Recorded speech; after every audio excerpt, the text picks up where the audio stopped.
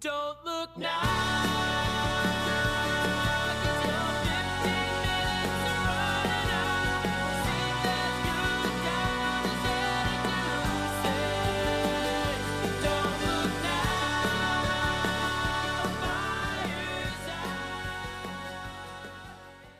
Welcome to Don't Look Now, the podcast with your hosts, Jenny McDonald and Will Hageman, coming to you every Tuesday with our general topic of the week, whatever that may be. Jenny always chooses our topics and does some research, and I have absolutely no idea what we're talking about. So we'll see if I have much to contribute this week or not. But so start us off, Jenny. What's some hints as to what we're doing this week? I 100% feel like you're going to be like, oh, yeah, I have lots to say about this. We will see. Well, I want to talk about a maybe king. A what king? A maybe king. Like maybe he's a king. Pretty ubiquitous in modern film and media. Not ringing a bell. You got it me. Involves a sword and a stone. Oh, okay. King Arthur. All right. There we go. Good deal. Yeah. No, that's fun stuff. Right. So there's King so many Arthur's, different versions and everything that there's tons to talk about there. So. Right. And we're not even going to get into some of the cool stuff. Like this just about him is fascinating. Yeah. So like the Knights of the Round Table, the Merlin stuff, all of that, like it's all interesting. Yep. All of it. Sounds good. All right. So the question is, who the hell was King Arthur? Because maybe he existed, maybe he didn't. What do you think? I bet the legend is based on somebody, but right. You know, I know there is an Arthur, I believe, when you go back to the English kings pre-Norman invasion at some point, but I don't know if they really know anything about him or anything. But I think they have just chose one of the old Anglo-Saxon kings and just grew some legends. Fairly accurate. Like somewhat based in history, but also somewhat not. Yep. So the real question is, was he a real person? Was he a king? Was he a warlord? Maybe not. However, super fascinating. So some of the earliest literary references come from Welsh and Breton sources. If you want to look at some of those, they're pretty like far back, but there's like been an academic survey done that has identified 3 key strands to the portrayal of Arthur in the earliest like histories. Okay. So here's the 3 key things. The first one is that he was a peerless warrior. So like no one equaled him. And he functioned the same as like a monster hunting protector of Britain from all internal and external threats. Yeah. This is such a great way to describe someone. Monster hunter. He is the English Witcher. So that's right.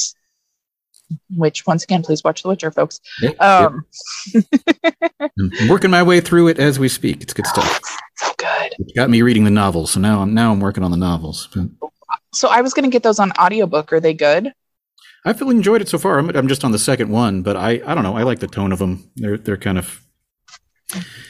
He's just got enough of a world-weary sort of tone that it kind of clashes with the standard, fantasy genre sort of thing that it's kind of... I like him. I'll have to check it out then, because that's been on my list to determine.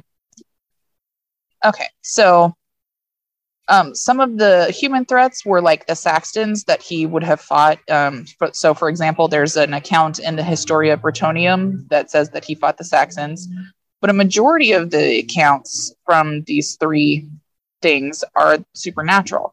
Mm-hmm. So they include giant cat monsters, destructive divine boars, dragons, dog heads, giants, and witches, of course, because why not?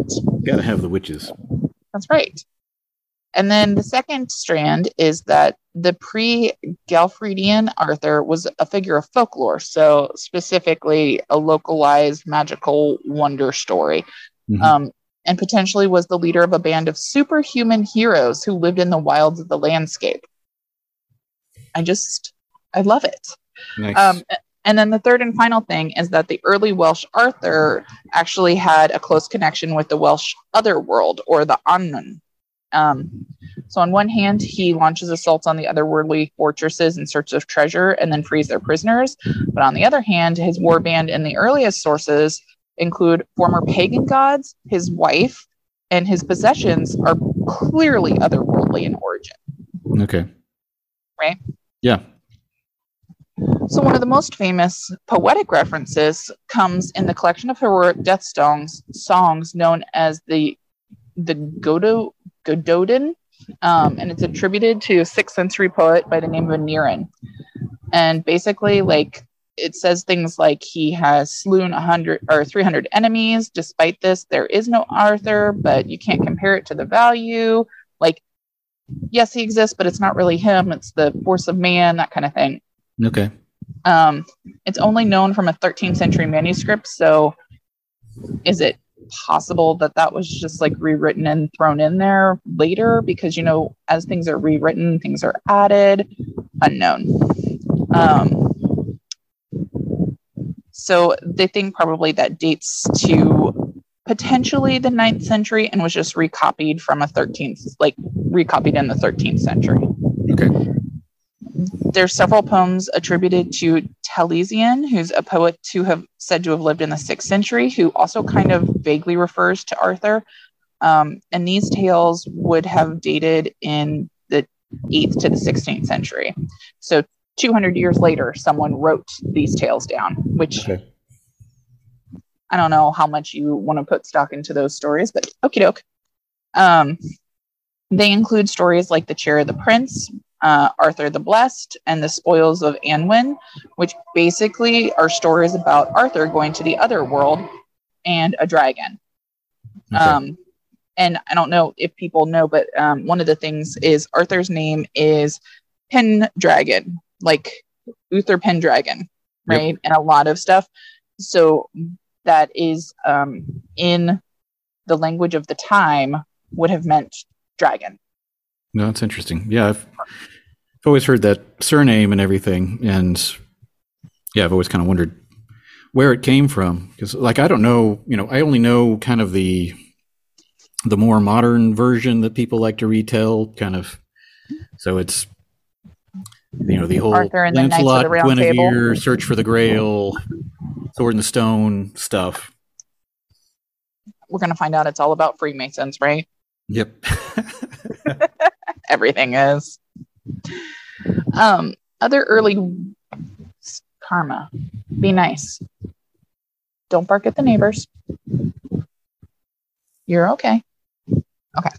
Other early Welsh texts include a poem found in the Black Book of Carmarthen, and it's called the What Man is the Gatekeeper? So this is supposed to be the dialogue between Arthur and the gatekeeper of a fortress that he wants to go into, Okay. in which Arthur basically names all the deeds he and his men did.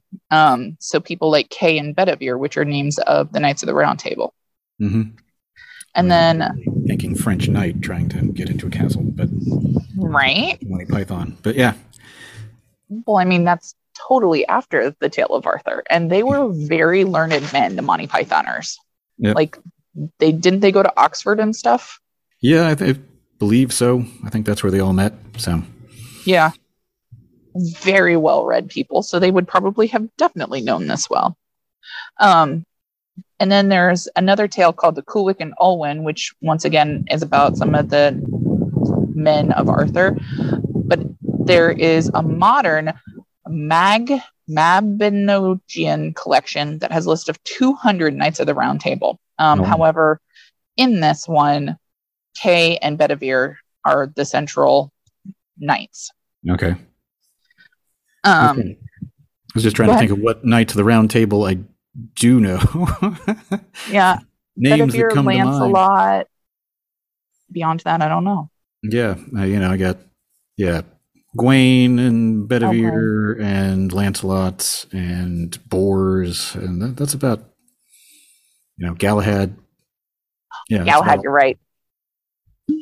those are the only ones I can think of, and that's mostly because of Monty Python. Sadly enough. We are such classy, like, English lit people.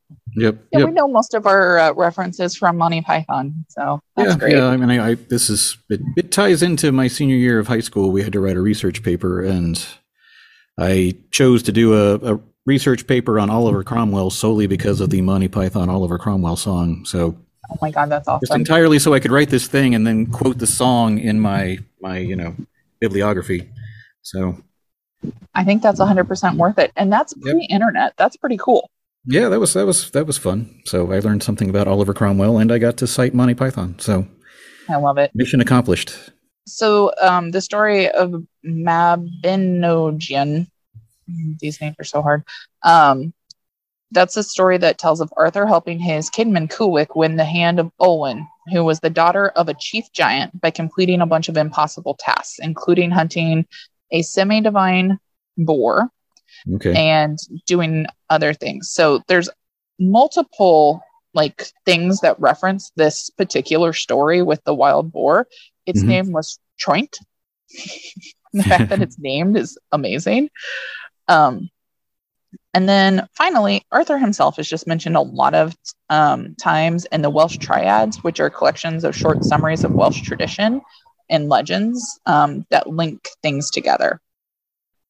So the later manuscripts of the Triads are derivative from Geoffrey of Monmouth and later the Continental traditions, but the earlier ones don't have any influence and pretty much refer to pre-existing Welsh traditions. So Okay.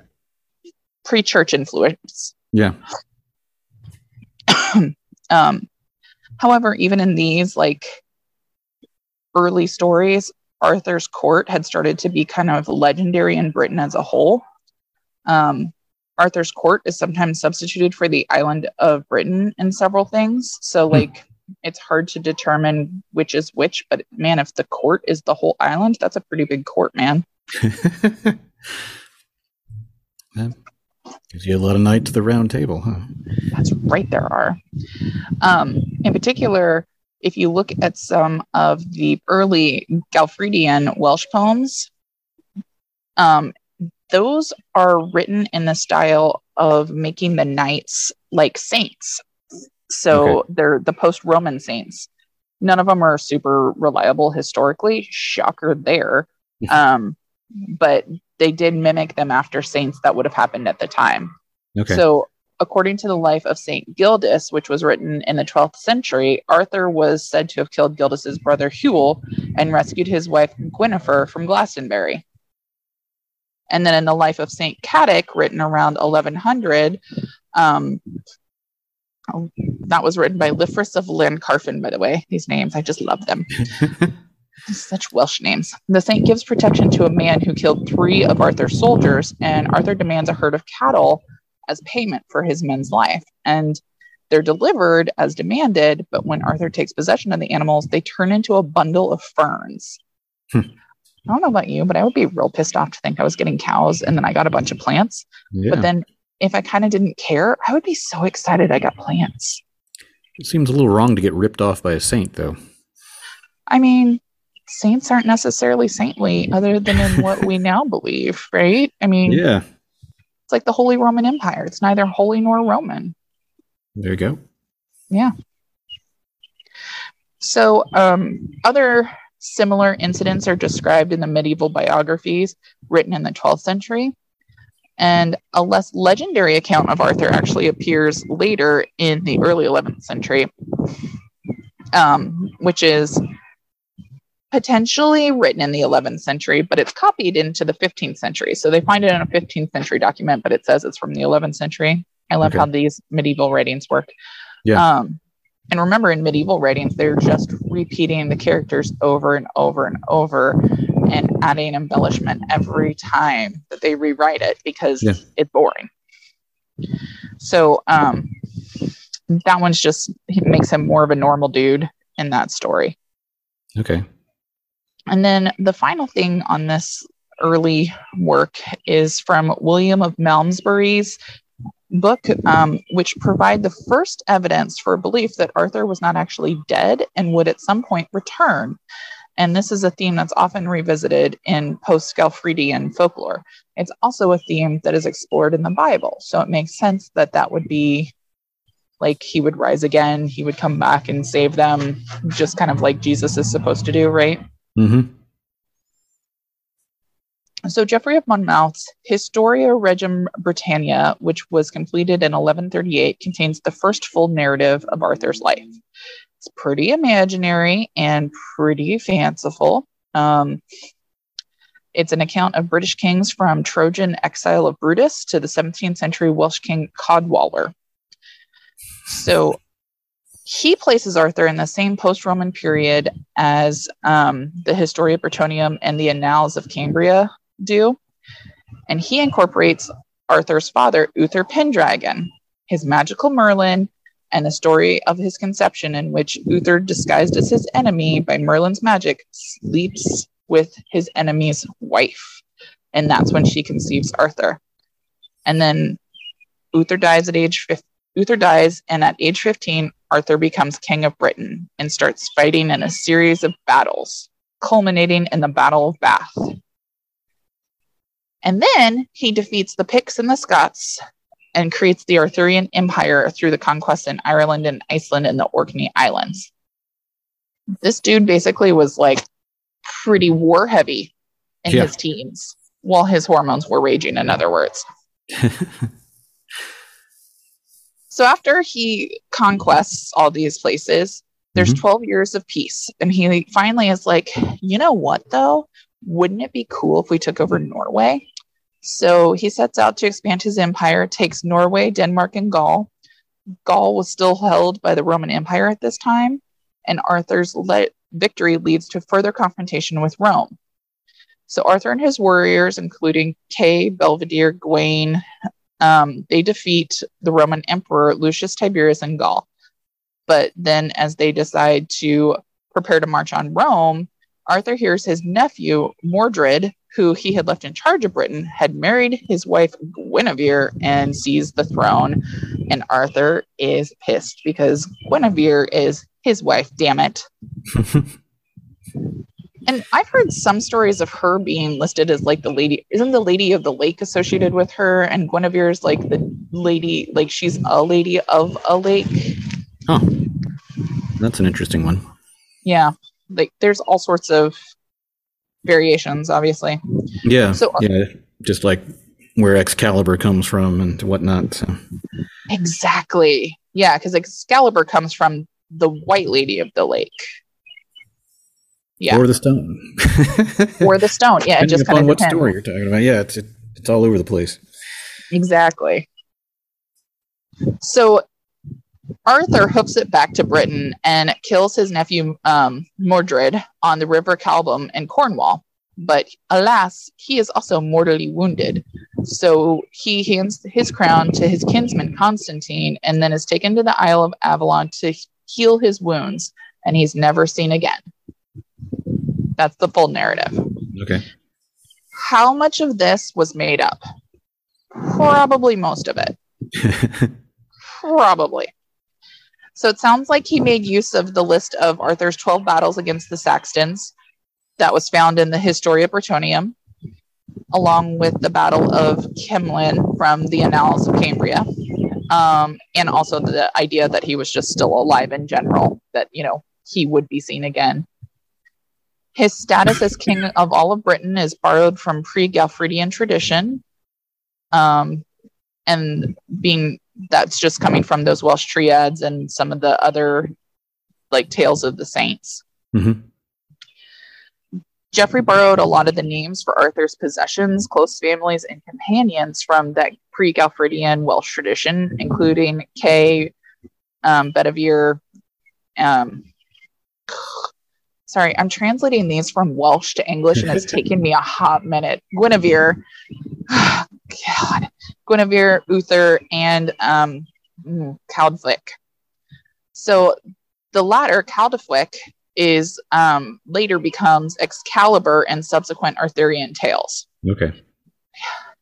I'm telling you, Welsh is a great language, but you really just have to slow down when you're reading it because Welsh and a lot of like Gaelic, you just have to read it exactly as the word is written and not think about it too heavy. It's like reading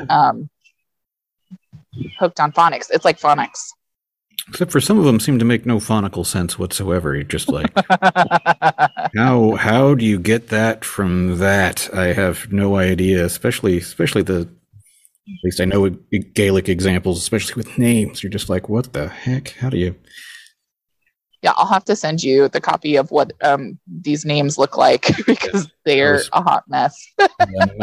My favorite's Siobhan. That one. Oh, I love that name. It's a cool name, but the spelling is just like it's like yeah. Sobian, and you're like Sobian. Sabayan. No, Siobhan. You're like, what? Have you ever seen the show Orphan Black? No. Tatiana Maslany is in it, and she plays like 15 different clones, and she's fantastic. And her foster mother's name is Siobhan, and the way that she says it sounds like Siobhan, not like you said, Siobhan or whatever it looks like. It's you it's look beautiful. at it and you're like, yeah, sure, I'll take your word for it that you're going to pronounce it that way. But, right? Yep. Like, don't look at it when you're saying it. That's my advice. Is like look at it, look away, and then pronounce it. You'll do better. Yeah, I have a problem with that. That even if I know what somebody's name is, if I'm looking at it and it's not pronounced, There's no way. Phonetically, I pronounce it wrong, even if I know what it is. So it's rather embarrassing. But yeah, that's another story. We're both hot messes. Well, yeah. So yeah, the names, key events, and titles are borrowed, but they argue that the Arthurian section of his literary creation is nothing like the prior narrative. So like he borrows names, he borrows places, he borrows items, but the overall story itself is pretty unique in creation. Okay. So he makes the Welsh Madrout into the villainous Modrius, which is Modred, his nephew. But there's no trace of this negative character in Welsh sources until the 16th century. So like long after he wrote it, suddenly the Welsh sources have him copied in as a potential king for a period of time. Interesting. Just wild how that works, right? After a popular story comes through. Yep. That's the joy, especially of, I'm sure, oral tradition for most of these things, is it just keeps on changing. That's right. And then there's been a few modern attempts to challenge the notion that the Historia Britannica is primarily his own work. There's scholarly opinion kind of is like he made up his narrative through a lot of love of lying, which I love. That's a great statement. But there are some people that do believe that his narrative is derived from a lost source telling of the deeds of a 5th century British king named Rhadamanthus, and this figure was the original Arthur. However, like in a lot of academia, this is one of those things where if you had an Arthurian conference, everybody would be like a little bit drunk and yelling at each other and like spitting in each other's face. So like, it's definitely after this 5th century king. He definitely made it up. It's definitely this, Yep. Historians love it. Whatever the source, it's extremely popular, this story. Over 200 manuscript copies are known to have survived and been translated into multiple languages. So something to have survived from that far back means it probably was pretty prolific. Yeah. 60 of the manuscripts contain the Welsh language versions of the Historia, the earliest of which were created in the 13th century.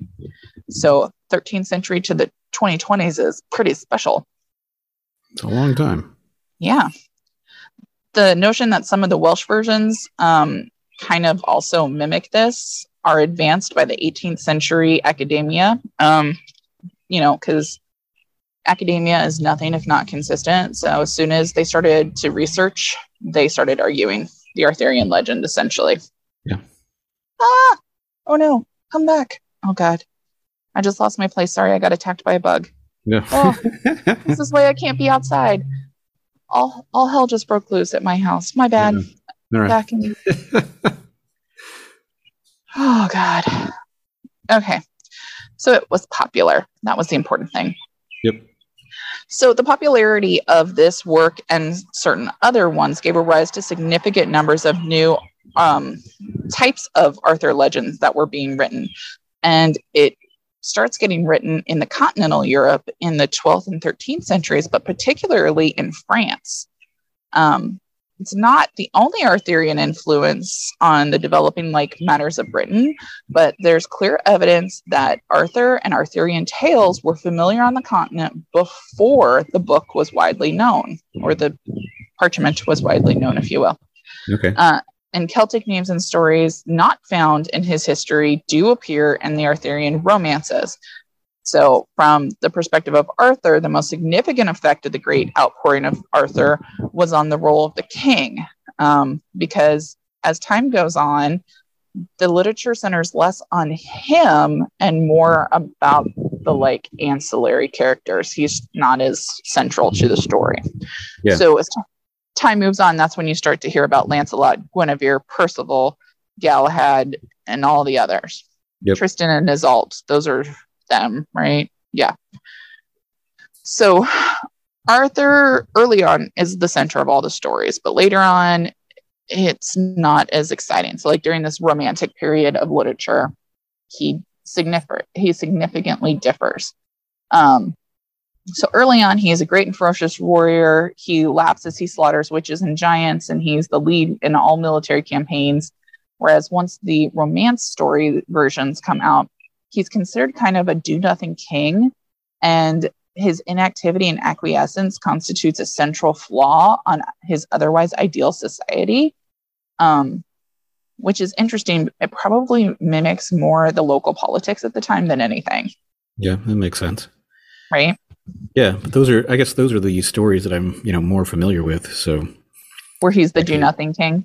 Yeah, you don't really hear much about him other than he exists and he's got an awesome sword, so he can't be defeated. But it's mostly about, Lancelot and Galahad and everybody doing things while Arthur hangs out. But. Right. Well, in these versions of the stories, he's frequently considered wise, dignified, even-tempered, but usually pretty bland and kind of feeble. So, like, for instance, when he learns of Lancelot and Guinevere's affair, he goes and takes a nap. And that's in like one of the early stories. I need a nap. I think he gets faint and goes and lies down. That's I guess essentially the story. Has a good lie down. All right, good deal. Yeah, I mean, honestly, I kind of feel like that would be my response. Like, you just had an affair with my best friend. I need to lay down and think about this for a minute, because like the 9th century version of a bowl of ice cream, and right, it's laying fetal on the floor, right? Like, yeah I get it. So Arthur and the Knights appear in the Marie de France is the work of a French poet who had he's considered one of the greatest influences to developing Arthur's character and legend. So this is Cretin de Troyes, and he wrote 5 Arthurian romances between 1170 and 1190. Things like Eric and Enid and Klieg, they're all about the courtly love affair in Arthur's court. So it's things that were happening, once again, adjacent, but not necessarily in the middle of. Arthur's kind of on the sideline and not super significant. Yeah. Which is pretty funny. Yeah, but it makes sense. I mean, in terms of a story, if you've already fleshed out Arthur and had him fight everything you can think of to fight, then you got to move on to like, hey, we've got to move on to ancillary characters, just like any kind of show where you've got to have a spin-off. It's like, okay, time for an Arthur spin-off. We need this person to now be a main character and have new stuff that we can do. So. Well, and the most popular one, of course, is the story of Lancelot and Guinevere. So the actual original tale is called Lancelot, the Knight of Cart, and this introduces Lancelot and his adulterous relationship with Guinevere. And this really popularizes the recurring theme of Arthur as a cuckold. And then you get Percival and the story of the Holy Grail that comes around in this period of time. And this, once again, Arthur is not important. He is not central to that story. That's about Percival and his quest for the Holy Grail. So this guy is instrumental in the elaboration of the legend and the establishment of like that change over time. And much of what came to him in terms of the portrayal of Arthur and his world built on the foundations that were earlier laid. Percival, which was unfinished, was particularly popular.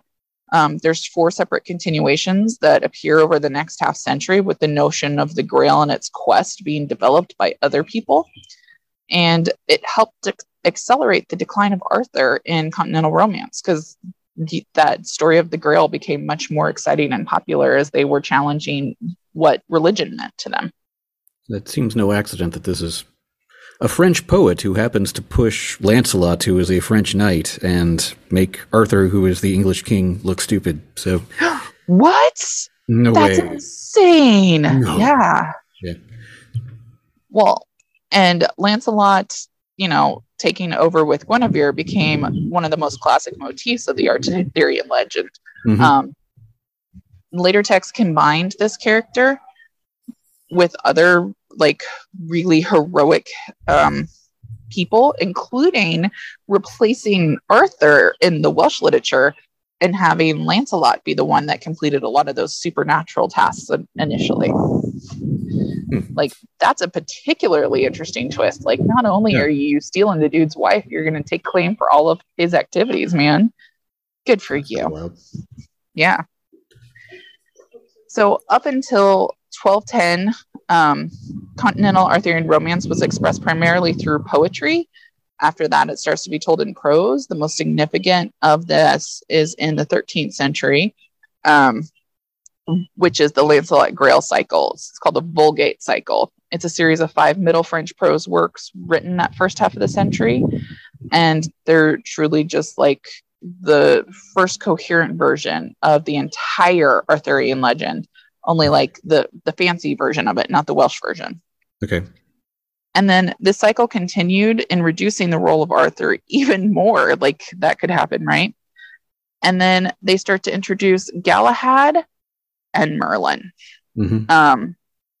It also takes Mordred, who was just his nephew, and turns him into the result of an incestuous relationship between Arthur and Morgana, who is his sister, and establishes the role of Camelot. So this is really the first mention of his kingdom being called Camelot. Okay. So this series of texts was quickly followed by the post-Vulgate cycle, which is the Suite of Merlin. And it reduces the importance of the affair between Lancelot and Guinevere, still continues to push Arthur to the side, and really starts to focus on that Grail quest. And this is 1230 to 1240, so this would have been right before some of those Templar quests. Okay. So as such, Arthur's pretty minor and not really focused on. The only figures significantly during this period are Merlin and Morgana. And during this period of time, Arthur is made one of the 9 worthies, who's a group of 3 pagan, 3 Jewish, and 3 Christian exemplars of chivalry. They're first listed in Jacques de Leon's Voix du Pan in 1312, and then become a common subject of literature and art.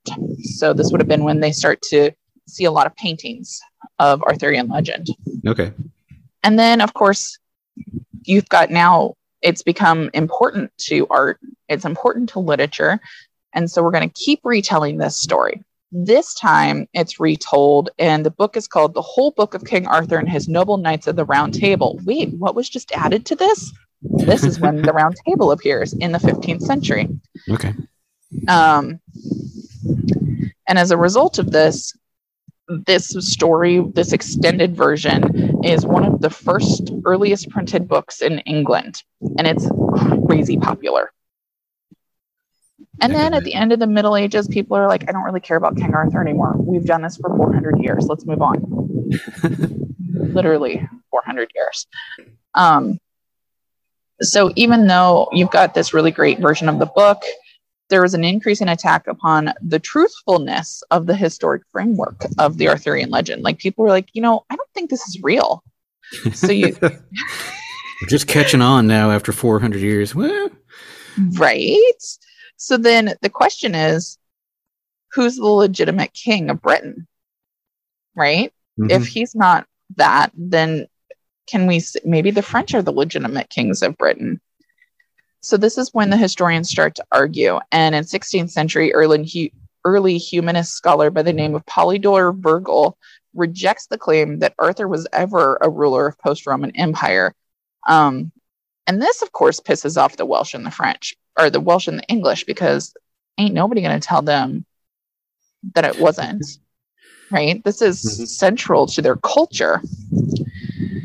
And then social changes associated with the end of the medieval period and the Renaissance conspired to rob the character of Arthur and his legend of some of the powers to enthrall audiences.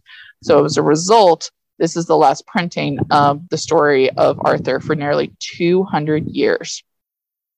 But of course, the 19th century rolled around and we were like, hey, we really would like to talk about this some more. So in the 19th century, they were like, oh no, this is just an allegory for politics during this period of time. However, in later periods, the early 19th century, you've got a revival of medievalism and romanticism and Gothic revival in general. And so there's this renewed interest in Arthur and all these medieval romances. This is when they created that code of ethics for 19th century gentlemen shaped around chivalric ideas embodied from Arthur's romance. Okay. And it's first really felt in 1816 when the Morte d'Arthur was reprinted for the first time since 1634. Yeah, I was going to ask when Mallory wrote that, because I assumed it was Henry VIII-ish sort of time, but I didn't really know. So yeah. And the medieval Arthurian legends were really interesting to poets, of course, because it is a poet. But you've got people like William Wordsworth, who wrote The Egyptian Maid in 1835 as an allegory of the Holy Grail written from the Arthurian legends. The most important, of course, of the poets was Lord Alfred Tennyson, whose first Arthurian poem, The Lady of Shalott, was published in 1832. And Arthur started to get to play some of the roles in these works. He was not put on the back burner anymore. okay. Tennyson's Arthurian work reached its peak of popularity with the Ides of the King. However, he did have to rework the entire narrative because he was trying to make it Victorian era appropriate and make it a Victorian era legend, which I kind of love because Arthur did come back, right? So Tennyson's Arthurian legend, The Ides of the King, was published in 1859 and sold 10,000 copies in the first week. It became a symbol of ideal manhood, ultimately failed manhood through human weakness, and established a perfect kingdom on earth. This, of course, prompted a ton of imitators, generated a shit ton of public interest in Arthur, in the character, in everything, and it brings the original Mallory tale to a wider audience. So this first modernization was published, and then there were 6 further editions and 5 competitors before the century ended. So this just gets bigger and more. People continue to rewrite, continue to revise and build upon this. There's even the story of Tom Thumb, which is the primary manifestation of Arthur in the 18th century, and it was rewritten after the publication of Ides. So while Tom is small in stature, he remains a figure of comic relief and has now included more elements from medieval Arthurian romances. And the more recent the story, Arthur is treated more seriously and more historically than in that weird romantic period where they sidelined him. Yeah. No, it's interesting. Right? Yep. And then it comes to the United States in the 1800s. And of course, Mark Twain writes the satire Connecticut Yankee in King Arthur's Court in 1889. So it's still quite popular and people have new ways to bring it back. During World War I, World War II, you look at T.S. Eliot has an Arthurian myth in Wasteland. All sorts of people have modernized it. And then in the later 20th century, just everywhere. Everybody has a story that they want to make it happen. So it's just been rewritten and retelling. The retellings and reimaginings of the Romance tradition are not the only important aspects that are. a lot of people are attempting to portray him as this genuine historical figure. So they take away the romance. They returned back to that initial like warlord style.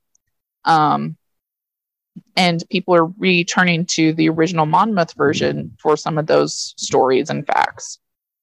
So yeah, that seems to be. Oh, go ahead. No, go ahead. I was just saying, it seems to be the case now that, at least they seemed super popular when I was a kid, because you had the Sword in the Stone, Excalibur, the movie.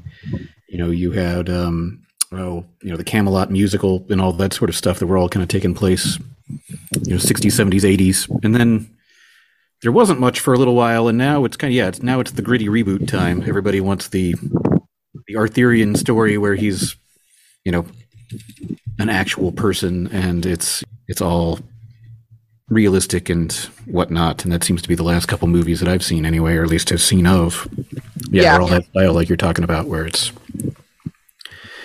it's no longer fanciful and realistic, I guess.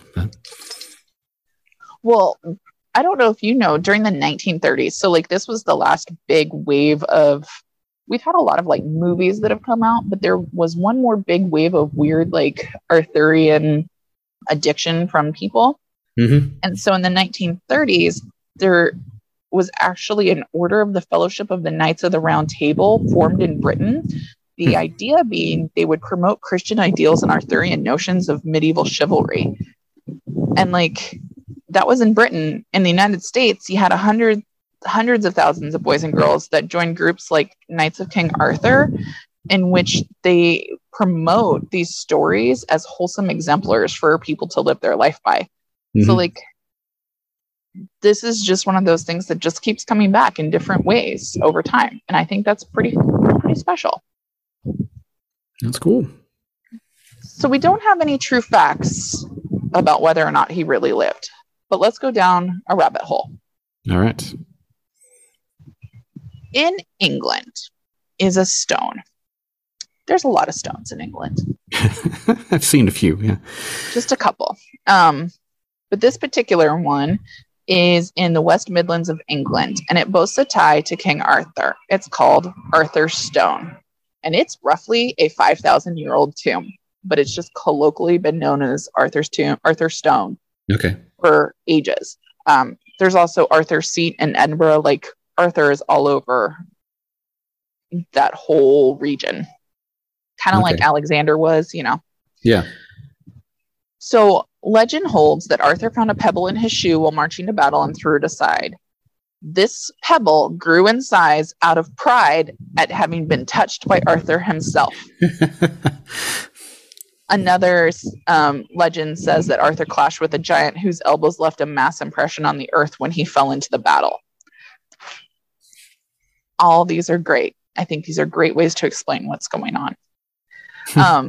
This Neolithic tomb has long since mystified experts and the public. So they're now in the process of excavating this site for the first time ever. So they've got researchers from the University of Manchester and English Heritage, which are the people that care for the monument. They said they probably won't find the legendary king, but they do hope to find traces of Neolithic Britons who built and used the chambers. Archaeologists initially suspected that the tomb was formed as part of a wedge-shaped stone cairn like those in South Wales or the Cotswolds. So there's a lot of potential that they could really find something super interesting. So far, only the inner chamber of the tomb, which is made of 9 upright stones, which was topped by a massive capstone weighing 25 tons, survives today. Just outside of the tomb, they had a dig that shows that the stone extends into the field to the south. So they've had a couple of different phases of construction. Okay. Much like a lot of these Neolithic tombs at the time, it's southwest facing, and it was surrounded by wooden posts. After the mound that was over it fell, it was rebuilt with larger posts, and then the 2 rock chambers surrounded it. So yeah, it's super important. We'll see what happens. So they think that this and the two halls of the dead that were nearby may have been part of a complex that was for rituals, because archaeologists like to just throw the word ritual around until it has no meaning. You don't know what it is. It's a ritual, right? Of course. Yeah. So at similar sites around Britain, they have unearthed incomplete human remains, flint flakes, arrowheads, pottery, that kind of stuff. So a lot of trash, it sounds like, not necessarily like most rituals. You find full pieces of things, but I'm not going to judge until they find some stuff. And they are going to leave the site open so that tourists can see the archaeologists at work as they work on it, which sounds miserable to me. Having worked as an archaeologist, that just sounds sweaty and gross. And then having people watch me, ew. Ew. So yeah, that is happening. And then my final rabbit hole fact for you today is that Stonehenge has a link to Arthur. Okay. Have you ever heard this before? No, I haven't. Oh, so one of my favorite things in my fact or fiction archaeology class was one of my friends picked the Stonehenge stones were brought to Britain by Merlin during the Arthurian times. Okay, I think I might have heard reference to them being Merlin stones or something like that. But yeah, yeah, that's cool. They're special stones. They're blue. People have only ever found them in Africa. There's no way, because we can never let people of the time have any technology that could let them move stones. So yeah, the idea was that Merlin the magician moved Stonehenge from Ireland to England. He did not, to serve as a memorial for hundreds of Britons treacherously slain by the Saxons during a truce meeting on the Salisbury Plain. In the story, this is one of Geoffrey of Monmouth's story, by the way. Okay. In the story, he claims that this was based on an older piece of work he had found in which King Ambrosium Aurelianus, who was the uncle of King Arthur, wanted to build a memorial for his dead warriors, which would last forever, but his builders couldn't figure out how to do it. So Merlin figured it out and brought the stones over. All right.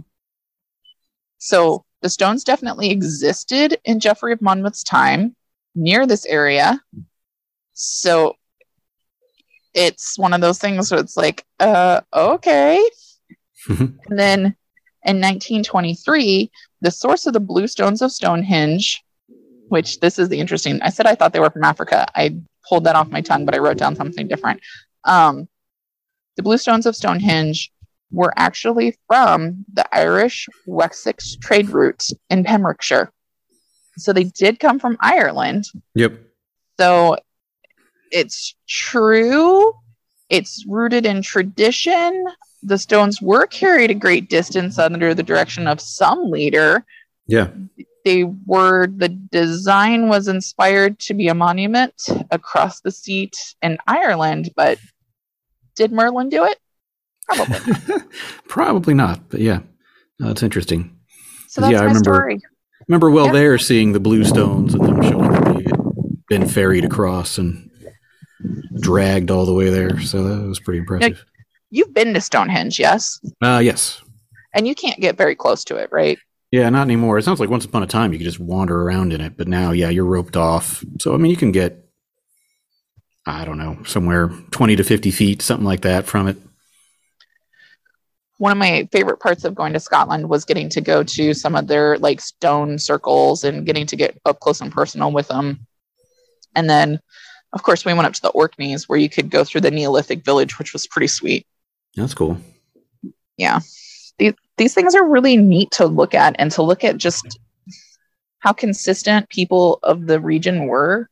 Because like in Norway, they were building similar round structures. Of course, they would have had a lot of trade with the Norwegians, but yeah, just interesting. Interesting.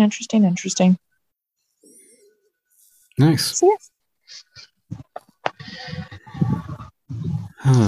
yeah, no, I just remember, just recently we were in Ireland and wandering around the Blarney grounds, and they have a bunch of like a dolmen and other, old rock things around that they show off, which is kind of cool. Yeah. I don't know as much about Ireland, so like what kind of stuff do they have there? Yeah, I mean, I think they have a lot of the same kind of Neolithic, dolmen style burial things and stuff like that around. But I don't know what all they have. But they did have one there. I don't know whether it was real or one that they just kind of created to have people look at when they're wandering the gardens. But I have to look that up. Yeah. sometime. Well, and that's actually a clever way to do a lot of this stuff. I was actually, right before we got on the phone, I was reading an article about in Kenya, they're asking people to return their art that's all over in museums. There's this big movement to return art anyway, and they're 3D printing so that people can still see it and they can still learn about their culture, which is fabulous. This is genius. Cool. Nice. Right? Yeah. I love it. I just love that. Yeah, well, thanks again this week. It's a cool topic. I mean, there's so much Arthurian stuff around that it's something that's just kind of there embedded in the culture now. But it's kind of cool to see where it came from and how long ago it came from. So, and I would be interested when we post this on Facebook if anybody wants to tell us what their favorite version of the Arthurian legend is. Yeah, movie, I can whatever. I can put that question up and we can see what we get. Sweet. Cool. All right. Well, yeah, thanks again. Thank you, everybody, for listening this week. And as always, catch us again next week. And, feel free to rate, review, subscribe, tell your friends, and we will catch you all in a week. Bye.